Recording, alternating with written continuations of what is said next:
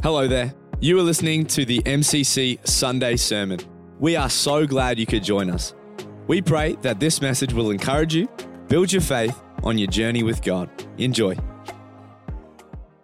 If this is your first Sunday, we are in Sundays in February looking at a statement by Jesus in John chapter 10 and verse 10, where Jesus underscores his purpose, but also highlights 4 values that define the culture of what makes MCC what it is. John chapter 10 and verse 10, Jesus says, "The thief comes only to steal, kill, and destroy, but I have come that they may have life and have it to the full." There it is. That Jesus said, my purpose, that I have come that they may have life, and not just any life, but life to the full. That we would be proactive. I have come.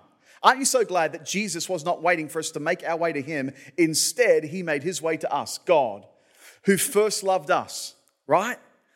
And so Jesus said, I have come, that's proactive. That they might have, that's others focused. Life, that's life-giving.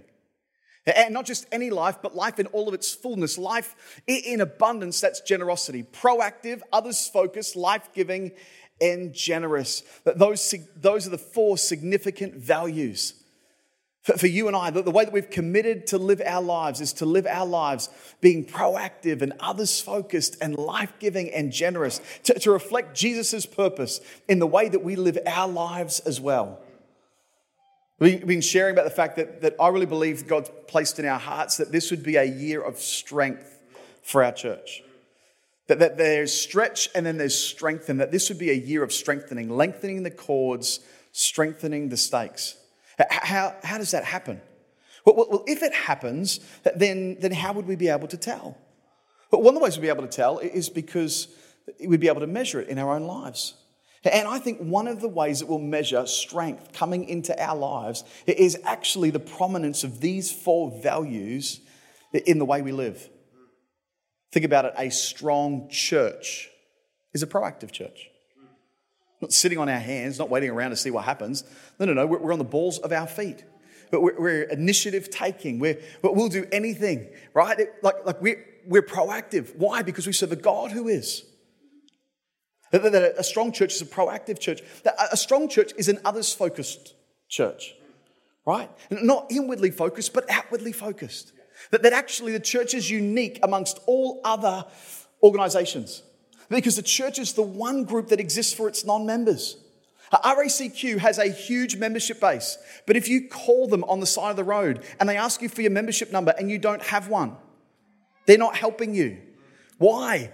Because they've got a lot of members, but they exist for their members' benefit. That the church is unique because the church does not exist for its members, it exists for its non-members. The whole reason why we do this is because there's people who don't know that there is a God who loves them. A proactive church. A strong church is a proactive church. A strong church is an others-focused church. A strong church is a life-giving church. A strong church is a generous church. You could fill that blank in with anything there and it would still make sense. I think about it in terms of being an employee. A strong employee is a proactive employee.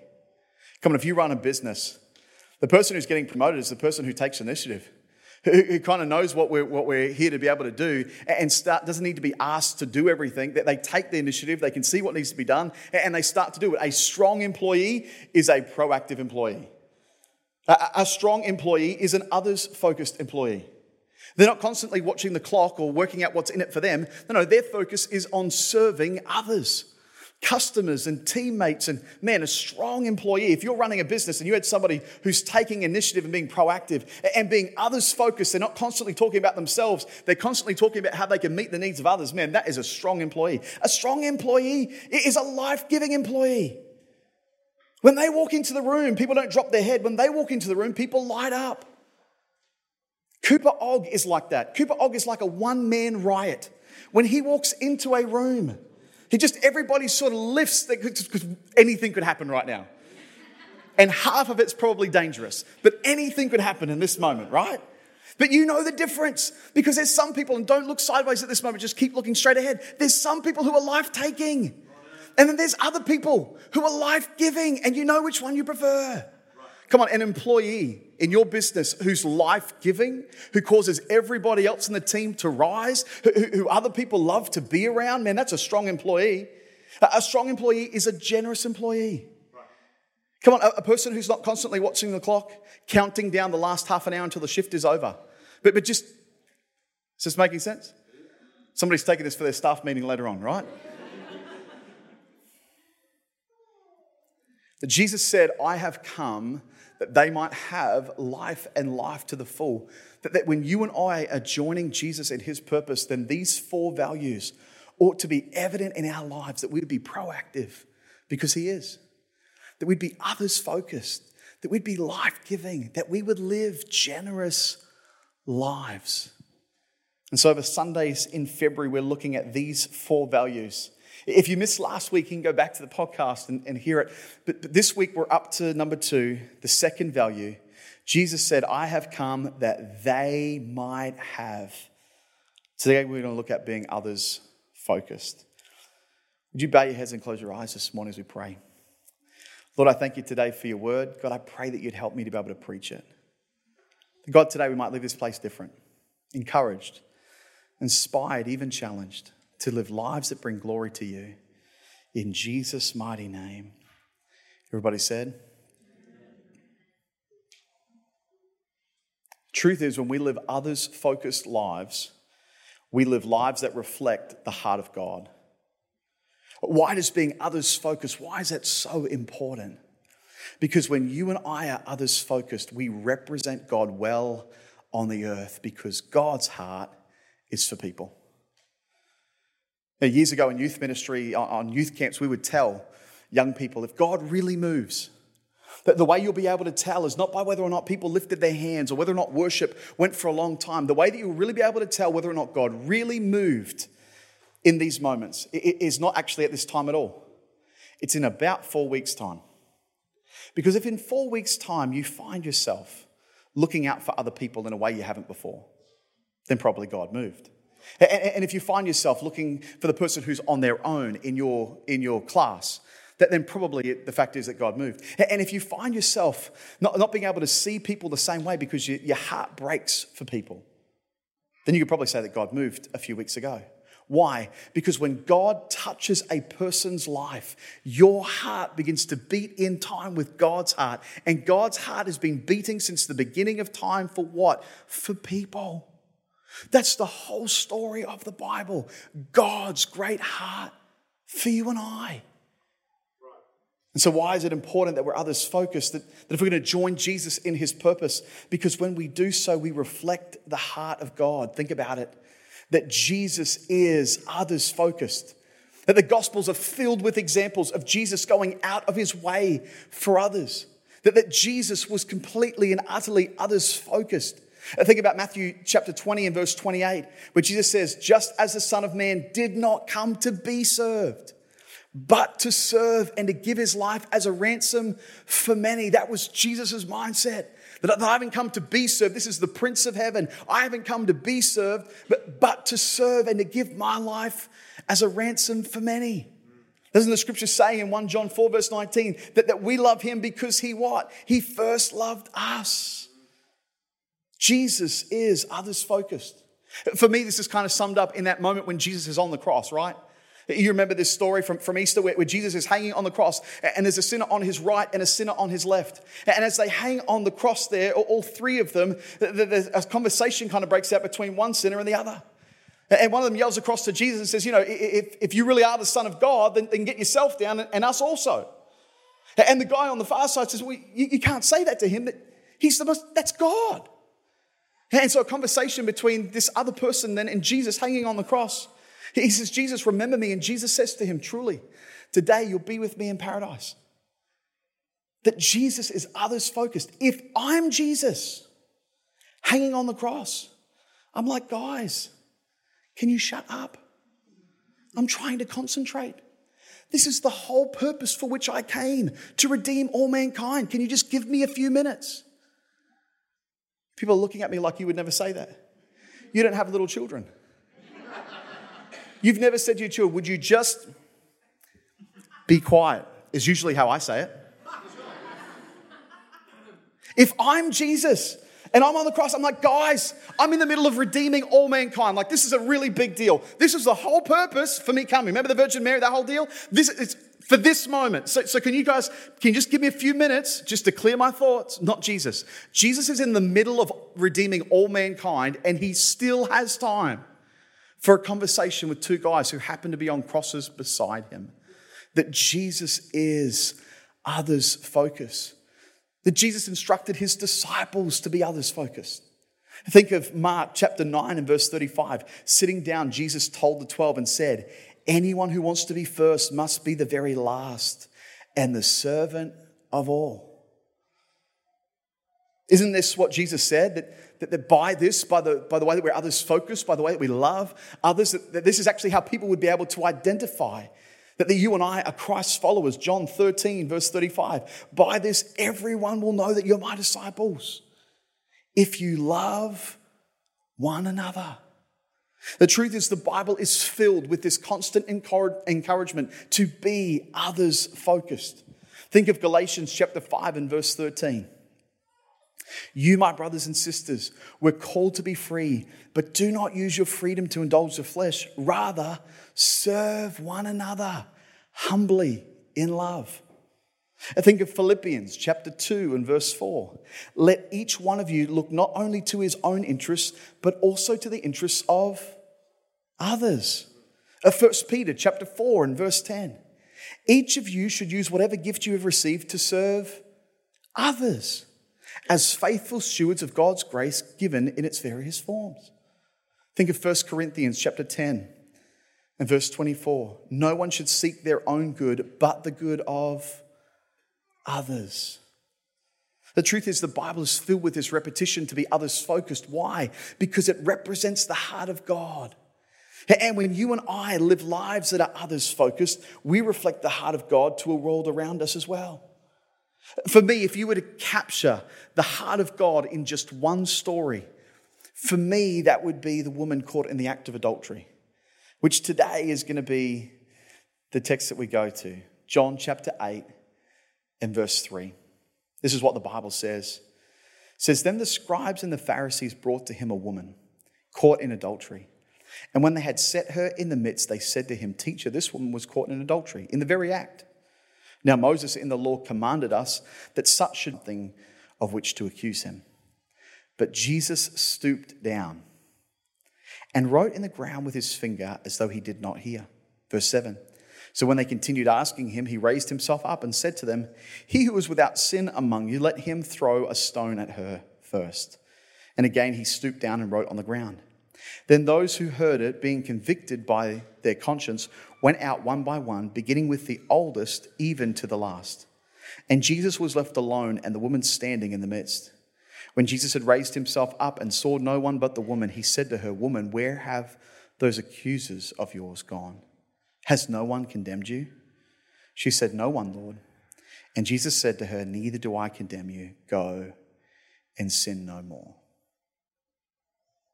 That maybe in this one account for this lady and her life, that there is the gospel in one story. That the heart of God demonstrated in one account. That this so beautifully contrasts these two things. Jesus, whose heart is for this lady, to see her set free. But also at the same time, religious leaders who've got a totally self-seeking desire. That maybe the two contrasted beside each other help us to see what it looks like to reflect an others-focused, Jesus-orientated heart with the alternative. 5 observations for us this morning. Here's the first one. Religion uses people. Jesus serves people. These religious leaders didn't care about this woman. They didn't even care about the Old Testament law that they were trying to say, the law of Moses says. They didn't care about this woman. They didn't care about the Old Testament law. They didn't even care about the situation. I mean, if they really cared about the situation, where's the guy that this woman was caught in the act with? There's none of that. The truth is, they don't care about this woman at all. They're hoping to use this woman to achieve their own goals and purposes. They want to be able to use this woman to try and trap Jesus and build their own ministry profile.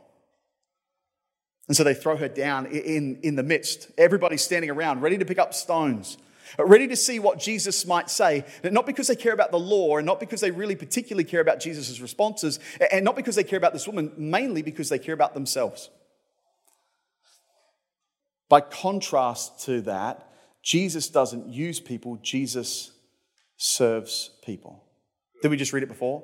The Son of Man did not come to be served, but to serve and to give his life as a ransom for many. That religion uses people, but Jesus serves people. If you and I are going to reflect the heart of God by being others focused, then we must be people who serve others. Not just friends and family, and not just people we meet in church, but serve people. Which people? All people. You mean the people who live in our street? Yes. You mean the people who go to the same school as our kids? Yes. You mean people who've moved here from interstate? Maybe.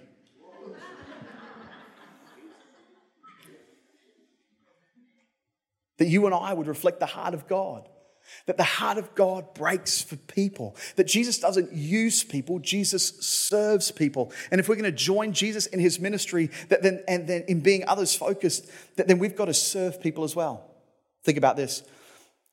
Religion points out sin, Jesus points to salvation.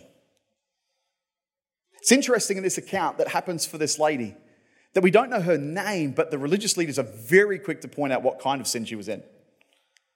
Right? They're very quick to point out what it was. Verse 4, and when they had set her in the midst, they said to him, "Teacher, this woman was caught in adultery in the very act." Why? Because religion always points out sin. Religion's occupation, right, is concerned with self. And self, when you really look at it, all you're going to find is a whole lot of sin. And so religion makes a person sin conscious.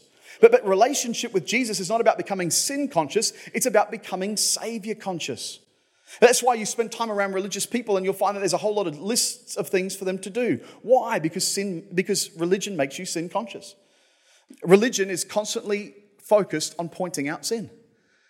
And so religion is about do this and do this and do this and do this and do that and don't do that and do this. And before you know it, you do. Before you know it, you're up to your neck in do. That's religion. But Jesus doesn't point towards sin. Jesus points towards salvation. Jesus said, if you've seen me, then you've seen the Father. Why? Religion will point to sin. Jesus points to God. If we're going to reflect the heart of God by being others focused, then our responsibility is to point people to Jesus. That's the great honor of our lives. That we're not trying to change people. What we are trying to do is point people to the person who changed us. Right? That our job is to actually point people to Jesus. Here's the third one. Religion stands over people. Jesus stoops down to people. You can kind of imagine what this looked like, right? Because for this lady who just a few moments ago was caught in an act and now all of a sudden has people standing around her, that everybody is standing around her and standing over her. And in the whole story, the only person who ever gets down in the dirt is Jesus. In fact, you can kind of imagine it, right? That everyone is standing there and standing over her because that's what religion does. Religion stands over people. But religion is very quick to pick up stones if you get things wrong. And yet you could summarize the whole gospel in just 2 words. Jesus stooped. You want to know what God is like? He's the God who stoops. He's the God who comes low. That God was not waiting for us to make our way to him. No. The gospel is that God stepped down out of heaven. That the Prince of Heaven came low. That in this moment, whether this woman is on the ground and not making eye contact or maybe just standing, but also there, that Jesus gets down low because no matter how low she is in her own life, this is a pretty low moment, right? This is a pretty humiliating moment. And you and I in our own lives have had moments where we've felt low, where we've felt humiliated. That Jesus doesn't stand over us to give us instruction. No, Jesus comes down low to meet us where we're at.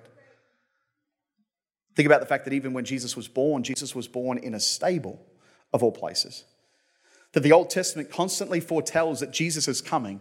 That God's plan is always for Jesus to come. And yet, no hotel is booked. I wonder what that meeting was like in heaven, right? When God the Father turns around and says, all right, so who's booked the hotel? And everybody looks down the table to that one angel whose job it was to book the hotel, and he's like, I got distracted. It wasn't on my Trello board, right? For the 3 people who are using Trello there, that's... The truth is, Jesus had to be born in a stable. It wasn't that an angel forgot to book a hotel. Jesus had to be born in a stable, because if Jesus had been born in a 5-star hotel, it would have sent the message that Jesus came for people whose lives were all put together. That Jesus was born on the backside of nowhere in a stable is to highlight the fact that God himself would meet us at our lowest point. Even the way he entered humanity was like that.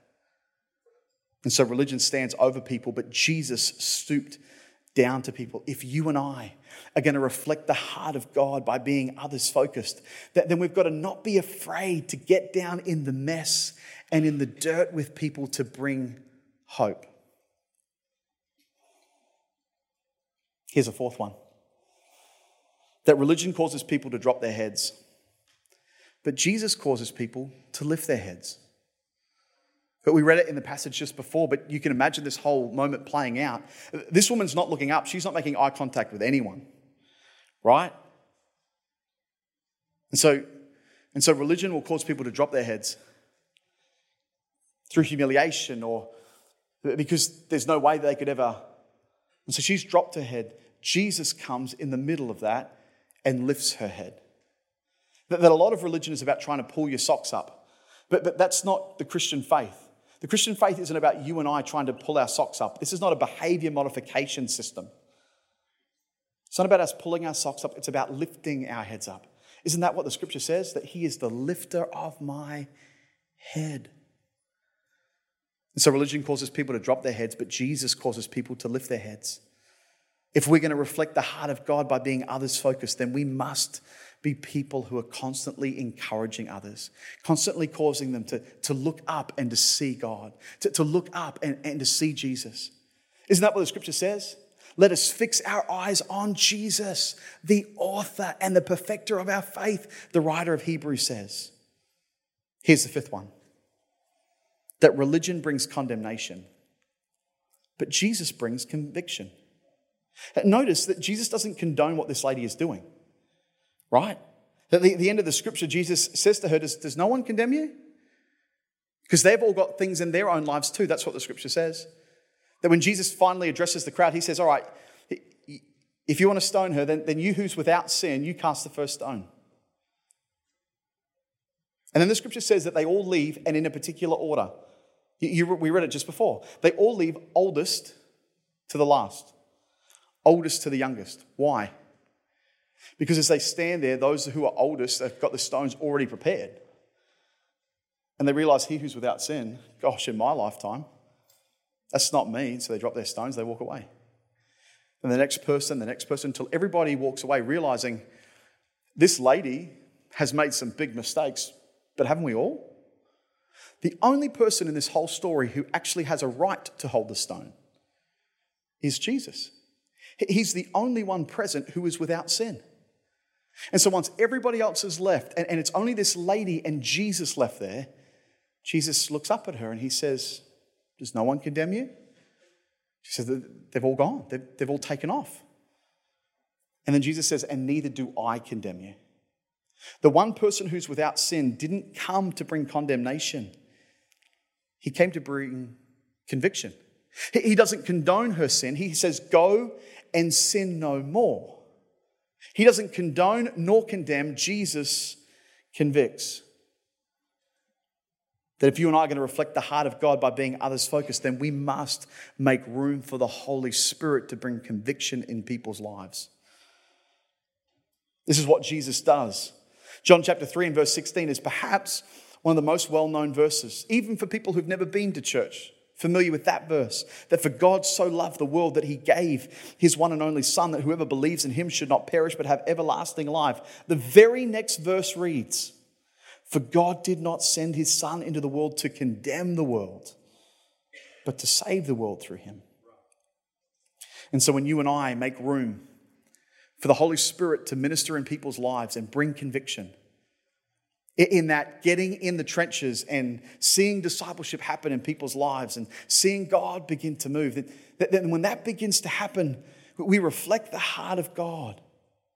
We're not trying to change people. We're just trying to point people to the person who changed us. Isn't that true? Yeah. And so to be others focused is to represent the heart of God on planet Earth. To be others focused is to serve people. It is to point people to Jesus. It is to not be afraid to get into the mess of people's lives in order to bring hope.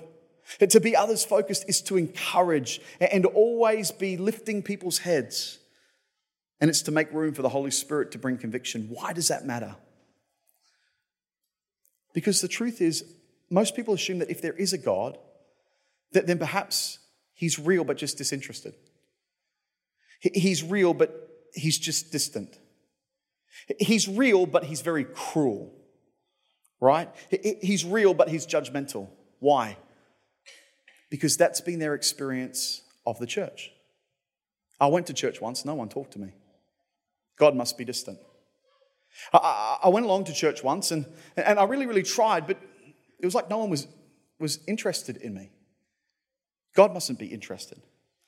I went to a church once. I shared something about what was going on in my life, and to be honest, the way that they responded was cruel. I just never went back. It doesn't take a lot of imagination to be able to fill in these blanks, right? And so if you and I are going to reflect the heart of God on planet Earth, then the heart of God is to be others focused. The truth is, this is not a new thing. This is not because of social media. This has always been people's knee-jerk response to, if there is a God, what is his intentions towards me? Think about Matthew chapter 8. That every person at some point in their life is asking the question, if God is really real, then what's his countenance towards me? What does he think of me? That we would be the kind of church, that we'd be the kind of people that actually represent the heart of God well. Matthew 8 and verse 1, this is what it says. It says, when he, Jesus, had come down from the mountain, great multitudes followed him. And behold, a leper came and worshipped him, saying, Lord, if you are willing, you can make me clean. Then Jesus put out his hand and touched him, saying, I'm willing, be cleansed. Immediately his leprosy was cleansed. I want you to notice this, that the leper believed in God, but he doubted whether or not God believed in him. The leper believed in God's omnipotence. He just doubted God's character.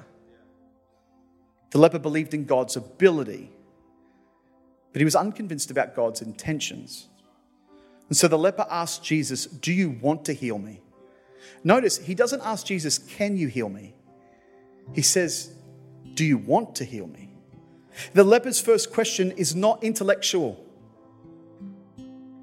God, do you exist? The leper's first question is intensely personal. He's really asking God, do I matter to you? The leper's question is echoed down through centuries. That if there is a God, how does he feel about me? What's his attitude towards me? What's his countenance towards me? Jesus' response is beautiful, and it's startling, and it's shocking, and it's an example for us that Jesus touches the man and affirms that he does want to make him clean. Think about what that meant for the leper. The leper is not asking Jesus, can you heal me? He's already heard stories about the fact that God can heal. He's aware that if there really is a God, and if this Jesus really is who people say that he is, then it's not his ability that's in question here. It's would he be willing for me? That as a leper, he'd not had anyone touch him. That he'd have to stay well away from people. That even when he walked through the city, he'd have to scream out unclean so that everybody knew that he was unclean. He had a condition, and it could be seen from the outside. The truth is, the woman in the story, she had a condition as well. You just couldn't see it on the outside. It was stuck on the inside. Many of us find ourselves probably more in that second category, that there's stuff going on in our lives and it can't be seen on the outside like leprosy is, but there's stuff going on the inside of us. And we want to know, God, do I matter to you? Not can you heal me, but do you even want to heal me? And so Jesus' response is beautiful and it's startling and it's shocking all at once, that Jesus touches the leprous man and affirms, I want to make you clean. The reason why we exist as a church, the reason why we've committed our lives to living lives that bring glory to God, is because we're convinced that every person, no matter who they are or where they've been or what they've done, needs to know how much God loves them. That God would help us. Because it's not the default setting of the human heart to be others focused. It's the default setting of the human heart to be self-focused. But Lord, help us to reflect your heart. God, touch our lives in such a way that our heartbeat begins to look more like yours. That God, you would break our heart for the plight of people who are made in your image but don't know that you love them. God, break our heart for people who've never known that love. God, break our heart for people who once knew that love and walked away. God, break our heart for people who are trying in a love-hate relationship. God, with grace, trying to walk out there. God, help us to represent your heart on planet Earth. The reason why we exist, let me say it again, the reason why we exist as a church, the whole reason for any of this, it is because we're convinced that every person, no matter who they are or where they've been or what they've done, needs to know how much God loves them. That the great privilege of our lives is to love and lead people to Jesus. But that can only happen if we allow God to touch our lives in such a way that we begin to represent Him well in the world around about us. It's not lots of words that bring people to repentance. It's not slick services that bring people to repentance. It's not a well-organized connect group that brings people to repentance. Romans chapter 2 and verse 4 says, knowing the goodness of God leads men to repentance. As recipients of God's goodness, we commit ourselves to represent that goodness, to give what's been freely given to us for the sake of others. Would you stand to your feet this morning?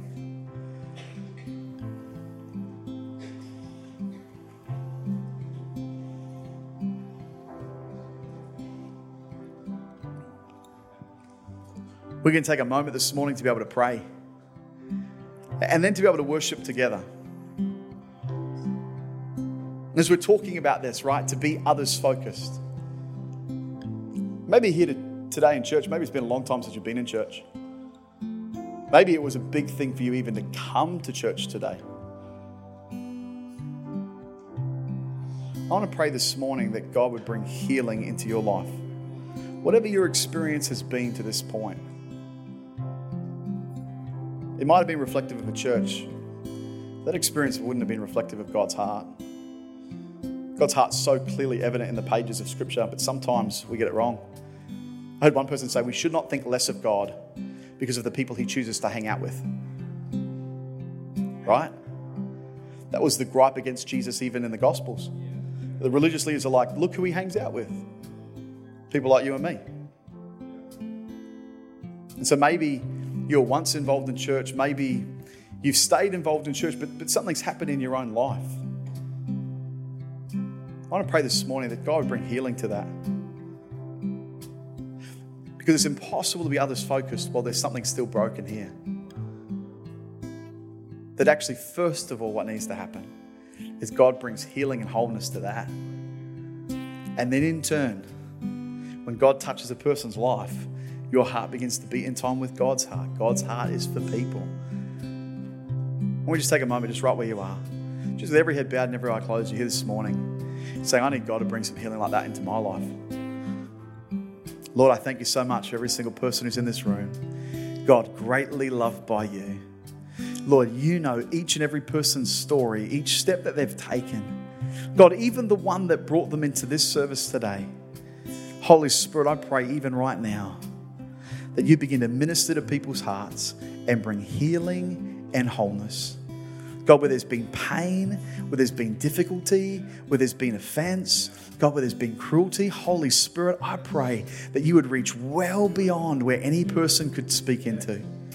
Well beyond my ability with words, that God, you would reach right in and begin to touch like a healing balm in Jesus' name.